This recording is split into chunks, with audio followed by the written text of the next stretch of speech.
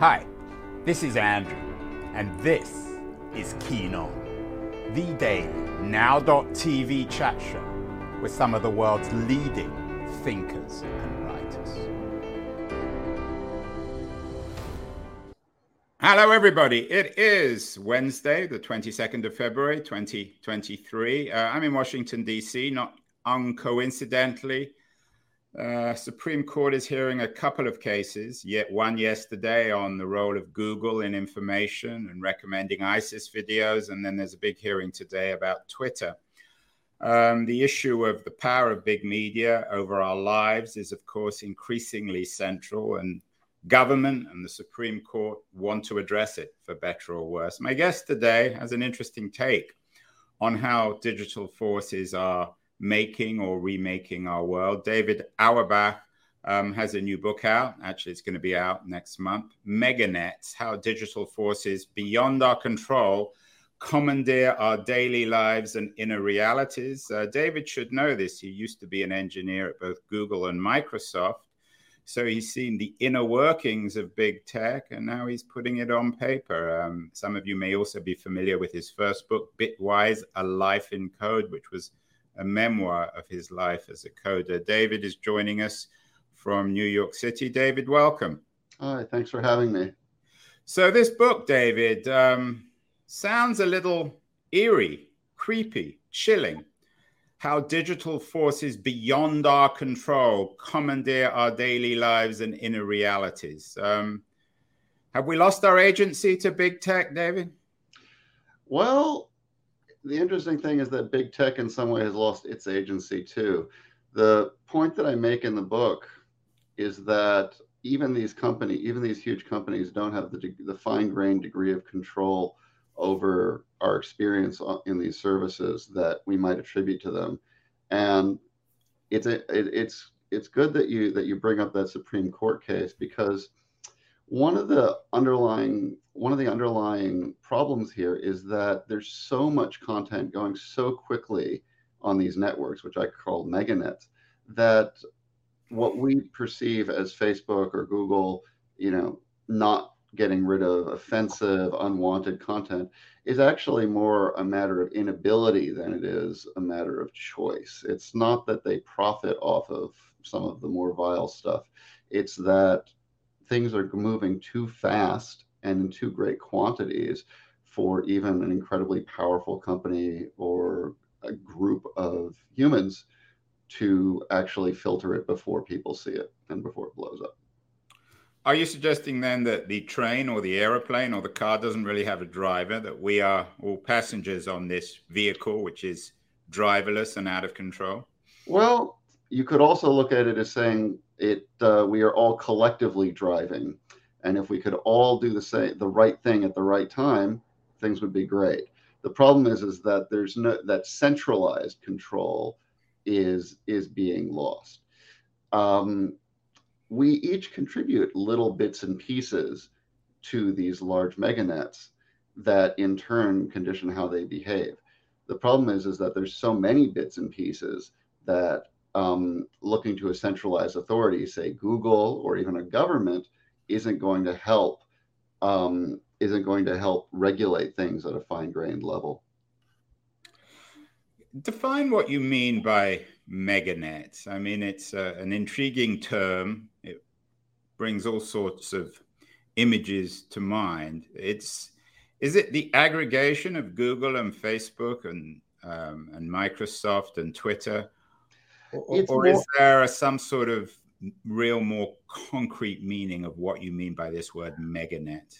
There's a concrete meaning, and it goes well beyond social networks. It includes things like cryptocurrency networks, online games, surveillance systems. What I call it is it's a data network that is persistent, evolving, and opaque, and one that controls how we see the world. And its components are not just a huge farm of servers, but also millions to hundreds of millions of people that are constantly interacting with these servers, changing their algorithms and influencing their algorithms and their AIs in a way that's faster than we can actually keep track of and control. And that leads to the three qualities that I that define a Meganet for me. That is a massive volume of content, a high velocity of changing of content, transmission of content, and an explosive virality of fan out where content spreads faster than we can sort of gate it and close the barn door on it. David, the subtitle of your book suggests that digital forces are commandeering our daily lives and inner realities. A lot of people are going to be watching this and saying, digital forces haven't commandeered my daily life. I still go about my daily life regularly. I might check my email or my social media updates, but it's having no impact. I'm not in any crypto network. Can you explain what you mean by this commandeering of our daily lives? So much of even offline life is now conditioned, administered, and regulated by computational processes and algorithms that it's very hard to go to a place and see that it's not impacted in some way or another. Every time you use a credit card, you're getting involved, say, with your credit rating, your credit ratings are being influenced, and a digital profile is being put together on you. Even if you don't intend it to, your actions are going to have a ripple effect, not just in the particular domain that you've been acting, but when other companies see the information that's being gathered on you, no matter where you go. It's akin to if you're walking down the street and you did have eyes on you, because in effect you do. It's just that we don't see the eyes and we don't see the repercussions of that data that's collected. That said, there's also, of course, the data we voluntarily put into these systems by interacting with them, talking on them. And that but explain it. It all sounds intriguing, but it's very abstract. So I went to a restaurant last night in Washington, D.C. I used my credit card. I take your point that maybe someone somewhere or some system somewhere is aggregating that data and creating smarter networks. But how's that commandeering my life? I'm still using my credit card. It's not making any difference. I still go to bed at night. No one's watching me. No one knows what I'm doing. A lot of people seem creeped out if they go to a restaurant and then they see an advertisement for that restaurant on Facebook the next day. How did Facebook find out about it? Now you can say that that's not commandeering it, but it certainly involves a degree of observation and control that I think a lot of people aren't exactly comfortable with. But as far as commandeering, but Facebook is a particularly corrosive, and everybody knows about Facebook. I'm not on Facebook. And I'm not really on most social networks. So how is this impacting me? How is it commandeering my life? Let's say you want to take out a mortgage on a house. It's not just credit ratings, although credit ratings are part of it, but there are actually increasing credit services that also suck up your activities. You may not think that you're online, but in fact, most of your life is online, even if you aren't aware of that. But back to that restaurant, that's not having any impact on whether or not I get a mortgage to be able to buy a house. Just because every single thing isn't connected doesn't mean that it couldn't be. Let's say that you mistreated a waiter at the restaurant, and that waiter then goes out on Twitter and says Andrew Keene was a real jerk at the restaurant last night. That's one way it could impact you. Impact my mortgage application or impact my online reputation? Your reputation. Well, a lot of people have made these observations and warnings, David, over the years. We've had many of them on the show. I've written some books of my own about this, but I still don't quite understand. Yeah, my point what is the Meganets argument fits in. My point is that we look at these problems and we say, oh, we could solve them if only companies would just lower the temperature and calm down the temperature. You see policy solutions everywhere saying like, well, we just need to get in regulators to like make sure that Facebook doesn't or Twitter doesn't put misleading information up on the web. We need to say that we need to get it so that identification systems aren't prone to misuse. In India, for example, here's an example that I can give to you. All of government identity services in India are unified under a single number called Aadhaar.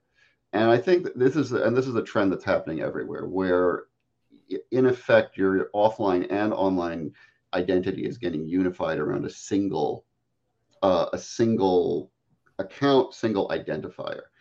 And and if something goes wrong with that, that has far more repercussions than what you might see today, where, okay, let's say your credit card number has gotten stolen. That doesn't necessarily mean someone can steal your identity because they don't yet have your social security number.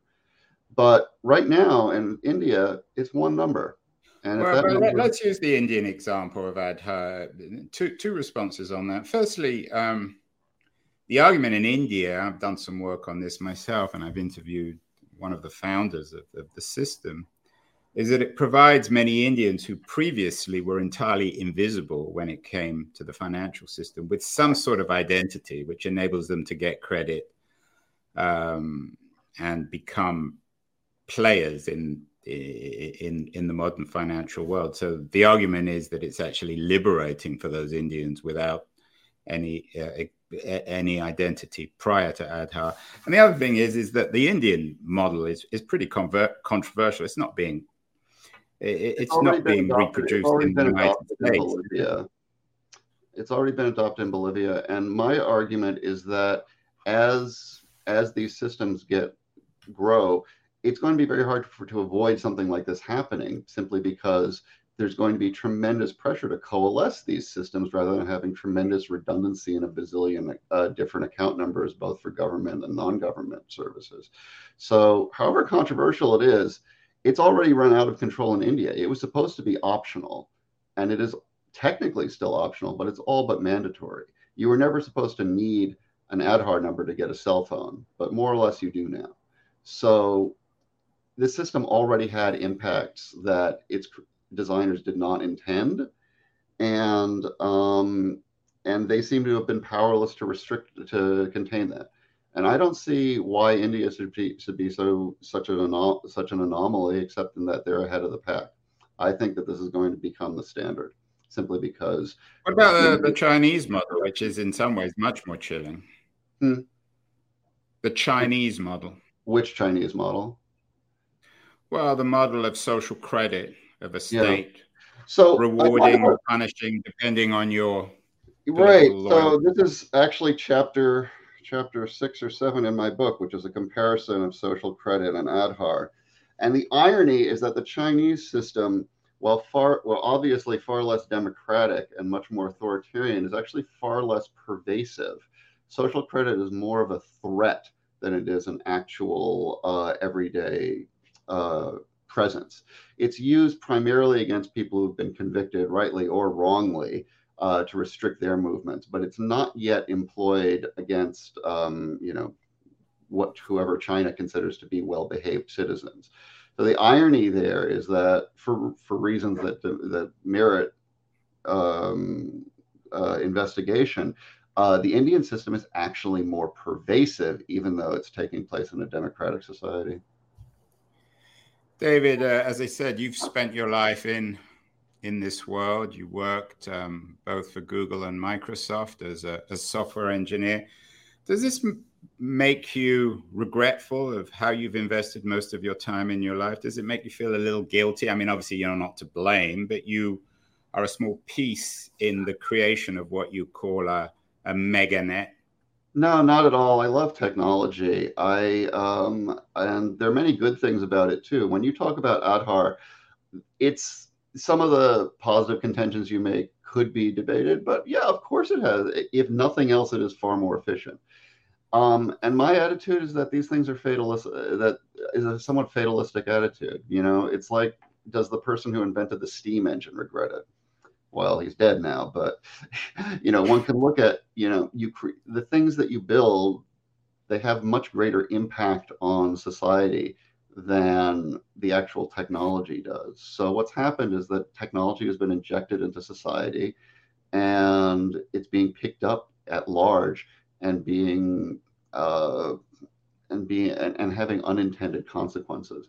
And my point is that these systems effectively are running on their own accord now, closer to the weather than to what we might have thought of as a soft Windows or something, or a discrete software program from So there's some. no real, in your mind, there's no real separation between Meganets and humans. It's entered us, even if we don't actually know it. Yeah, we're constantly that's why these companies don't have control over it.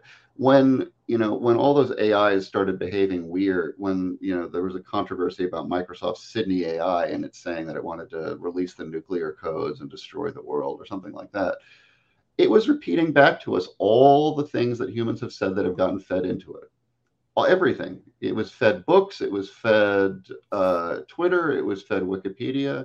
So we all contributed it to a bit. If humanity was different, it would be different. So it's a giant mirror. And you mentioned AI and this recent controversy, Sydney and Microsoft, who are, of course, major investors in OpenAI's ChatGPT. I'm assuming that for you, ChatGPT then isn't particularly surprising. It's in an odd way one of the consequences of a Meganet. It's very much a mirror. so. People say, how is it that Microsoft and Google could release AIs that have such problems or do such blatantly bizarre things? Well, that's because they have a lot less control over what such an AI does than we think they do. They can't just go in and turn a nut and bolt and suddenly it'll stop acting weird. Not in the least. It's taking huge amounts of data, more data than anyone could ever screen, and depending on how you prompt it, it can put out some weird stuff. The ChatGPT creators spent a year making its political opinions as boring and neutral as possible. And it's gotten a lot better, but you can still coerce it to say things that most people would not want to hear it say. So there's increasingly a blur between humans and smart machines.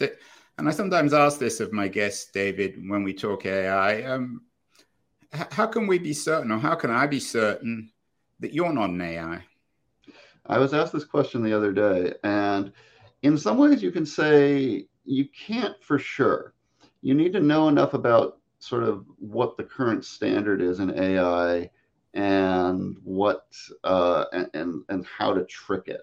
But you need to be fairly educated, and we're going to see people getting tricked by them increasingly, and that's another way in which I would say this is how you're going to be impacted by it. You're going to start dealing I assume you call customer service sometimes and deal with those automated chat lines.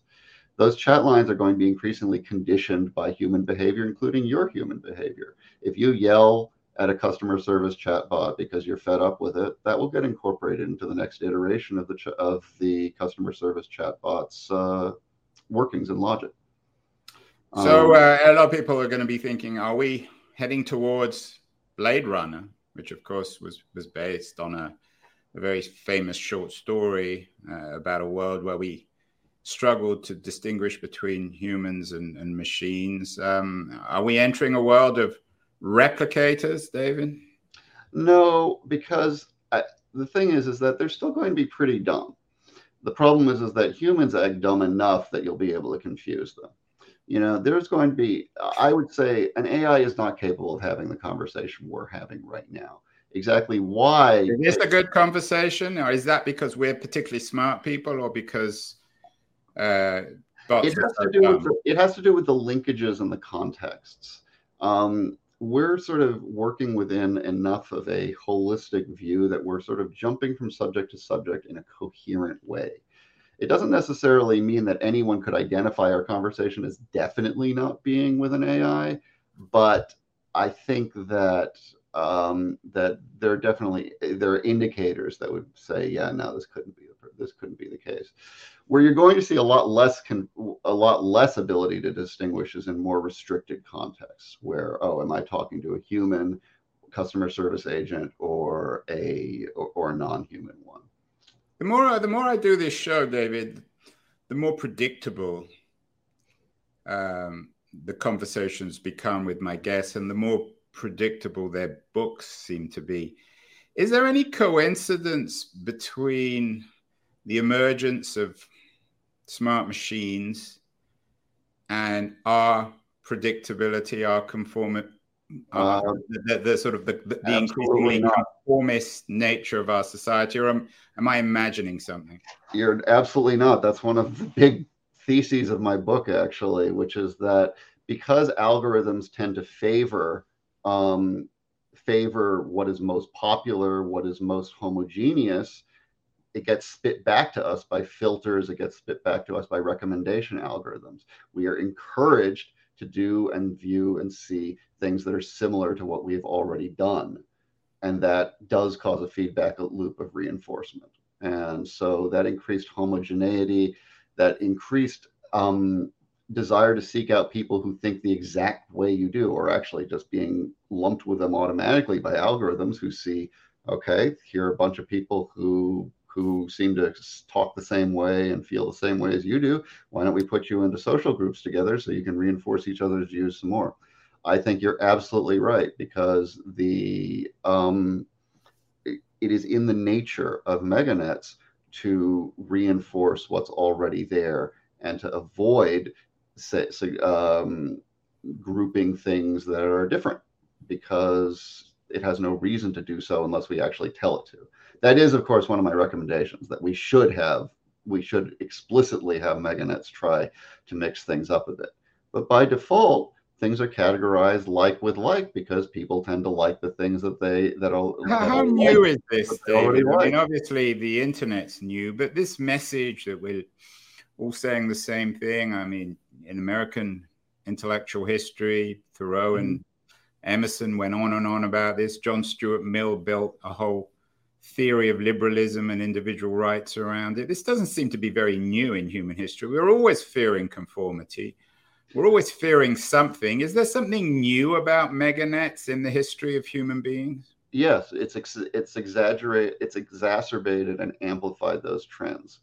You can now find people who are very much like you with much more easily than you could if you could only associate with those people who are geographically in your vicinity. Previously you were somewhat forced to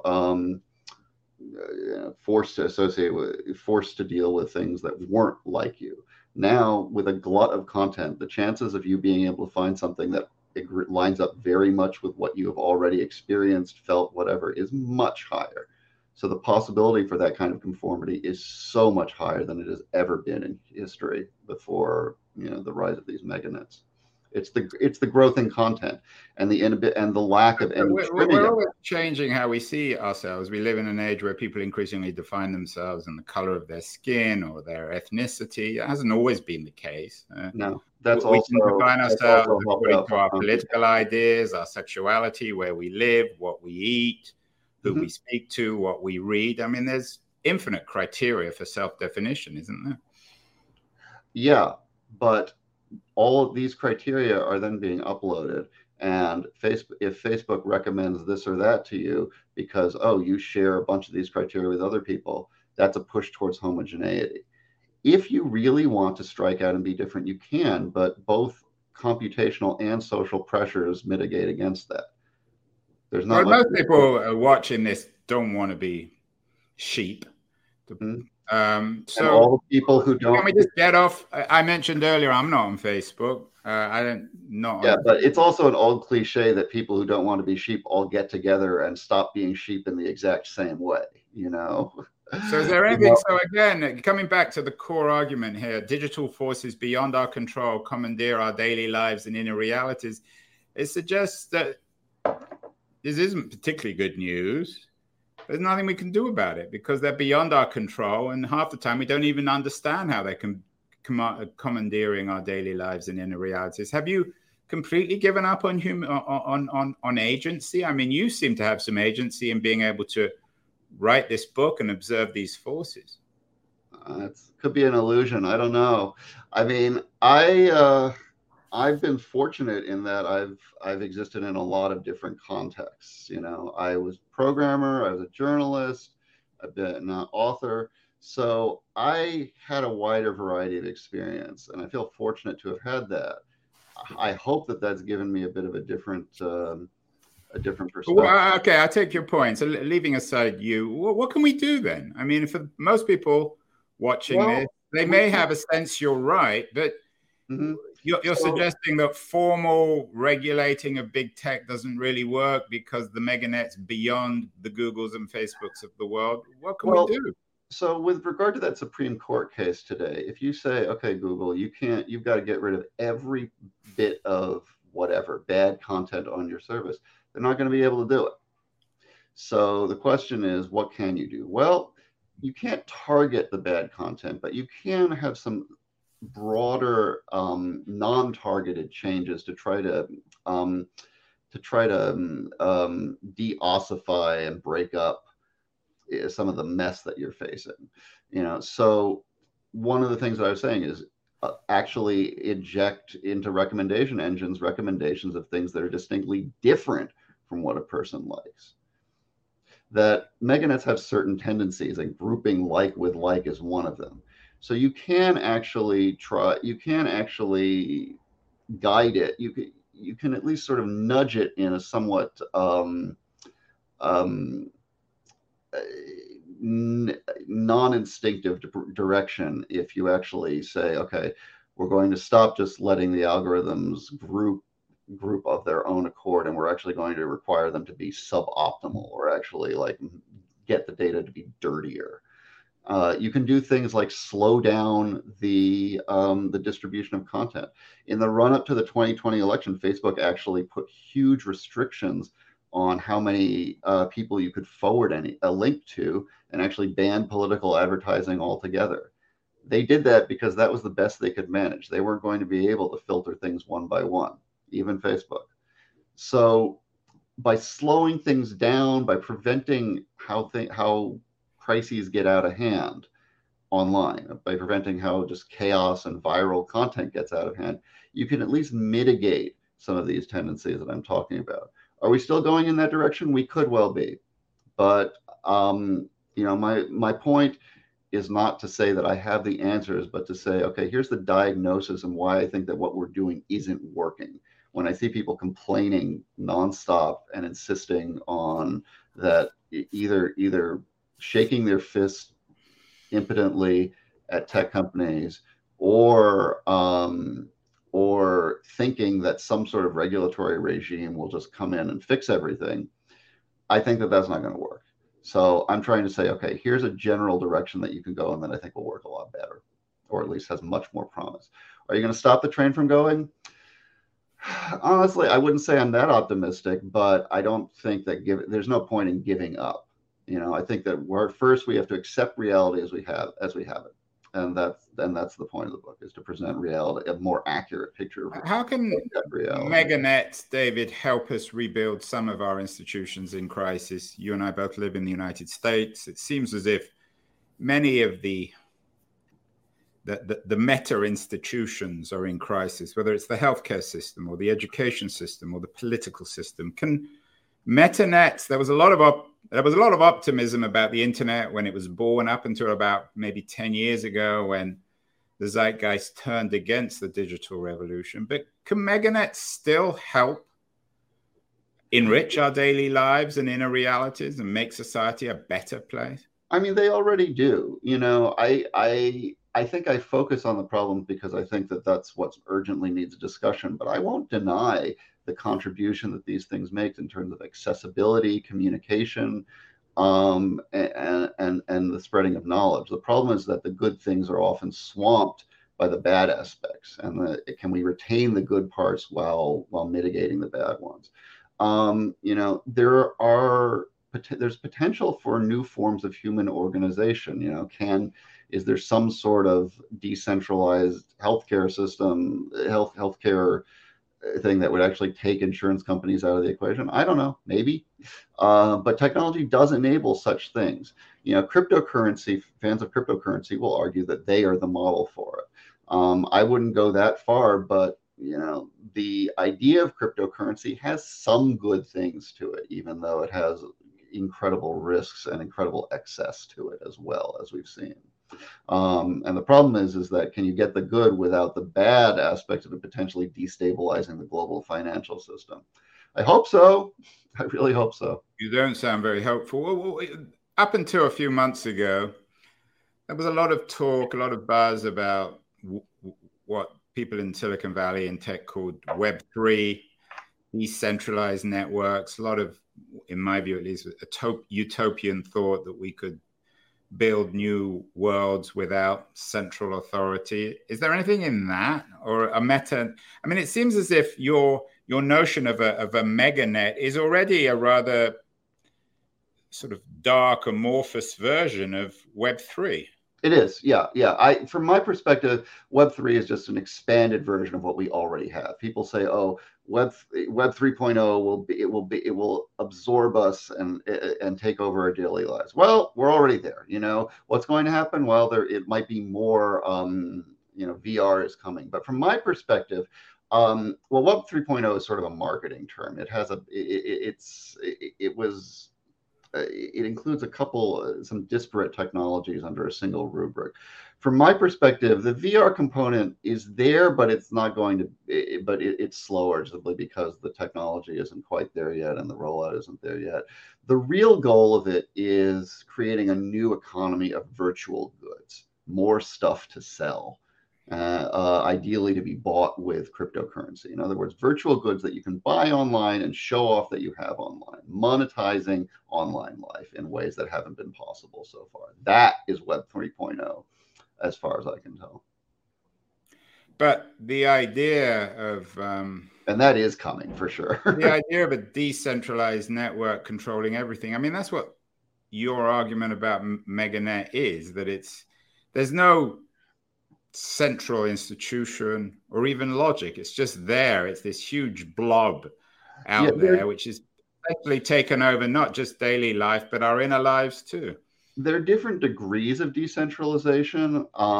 With something like cryptocurrency, it's almost anarchic. And I think that we're going to see some tempering of that. There are going to be, these networks are administered by people. And even if they don't have control over them, these companies do retain some amount of authority over the algorithms or AIs or whatever. So there still will be there's still coalescing in an elite, in the form of an elite or in giant corporations. It's just that they will never have the degree of control that they used to.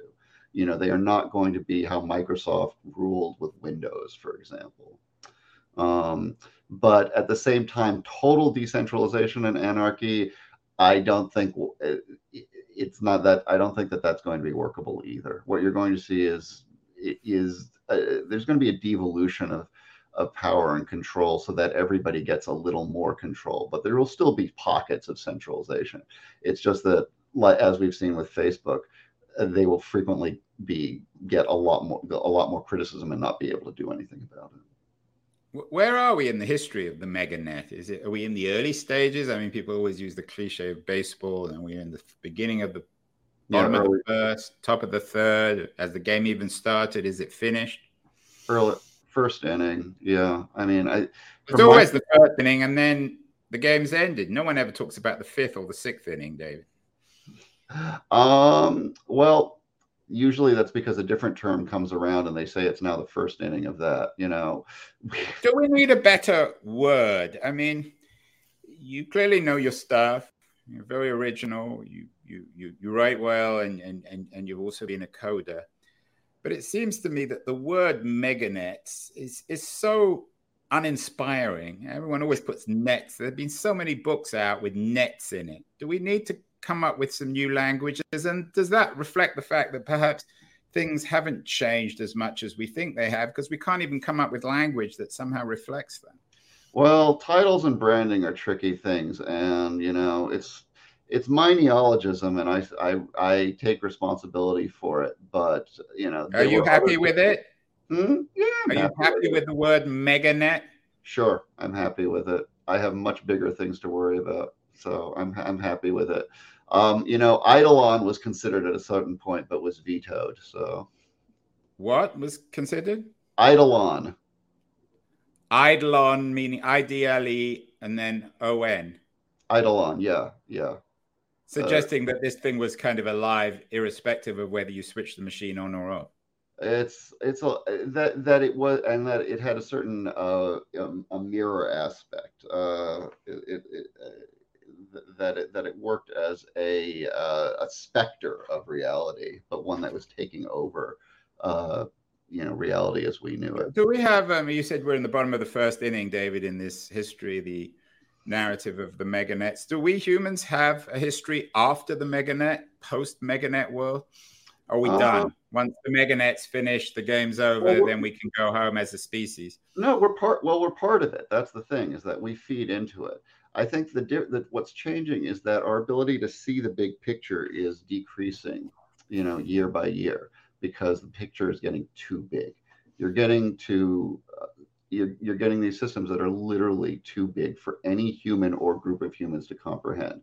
That's why AI is being put up as, okay, well, maybe AI can actually fix, it can administer them for us. Unfortunately, it's the same problem all over again, which is, oh, okay, whoops. Now we have the AI and we don't know what it's doing. And when it does something wrong, we can't fix it. So it just becomes sort of a regress. So I mean, we're going to be part of it. It's just that the nature of the book is speaking to what I do sense among people is a loss of control over many aspects of life. That things do not seem to be as controllable as they used to be, and I think that is true. And this is my attempt to say why. Does that mean that things will fall apart? I don't know. They might not, but it is going to be different. And our sense of what we can and can't control. We are very accustomed to the global economy doing crazy things on a dime. Well, here's another thing that might do crazy things on a dime. And we're going to see how that happens. And the global economy is mitigated in various ways through the actions of various governments and NGOs. That could be true here too. But for us to think that we have control over this technology in the way that we used to have control over technology and software, that idea I think is dead. Yeah.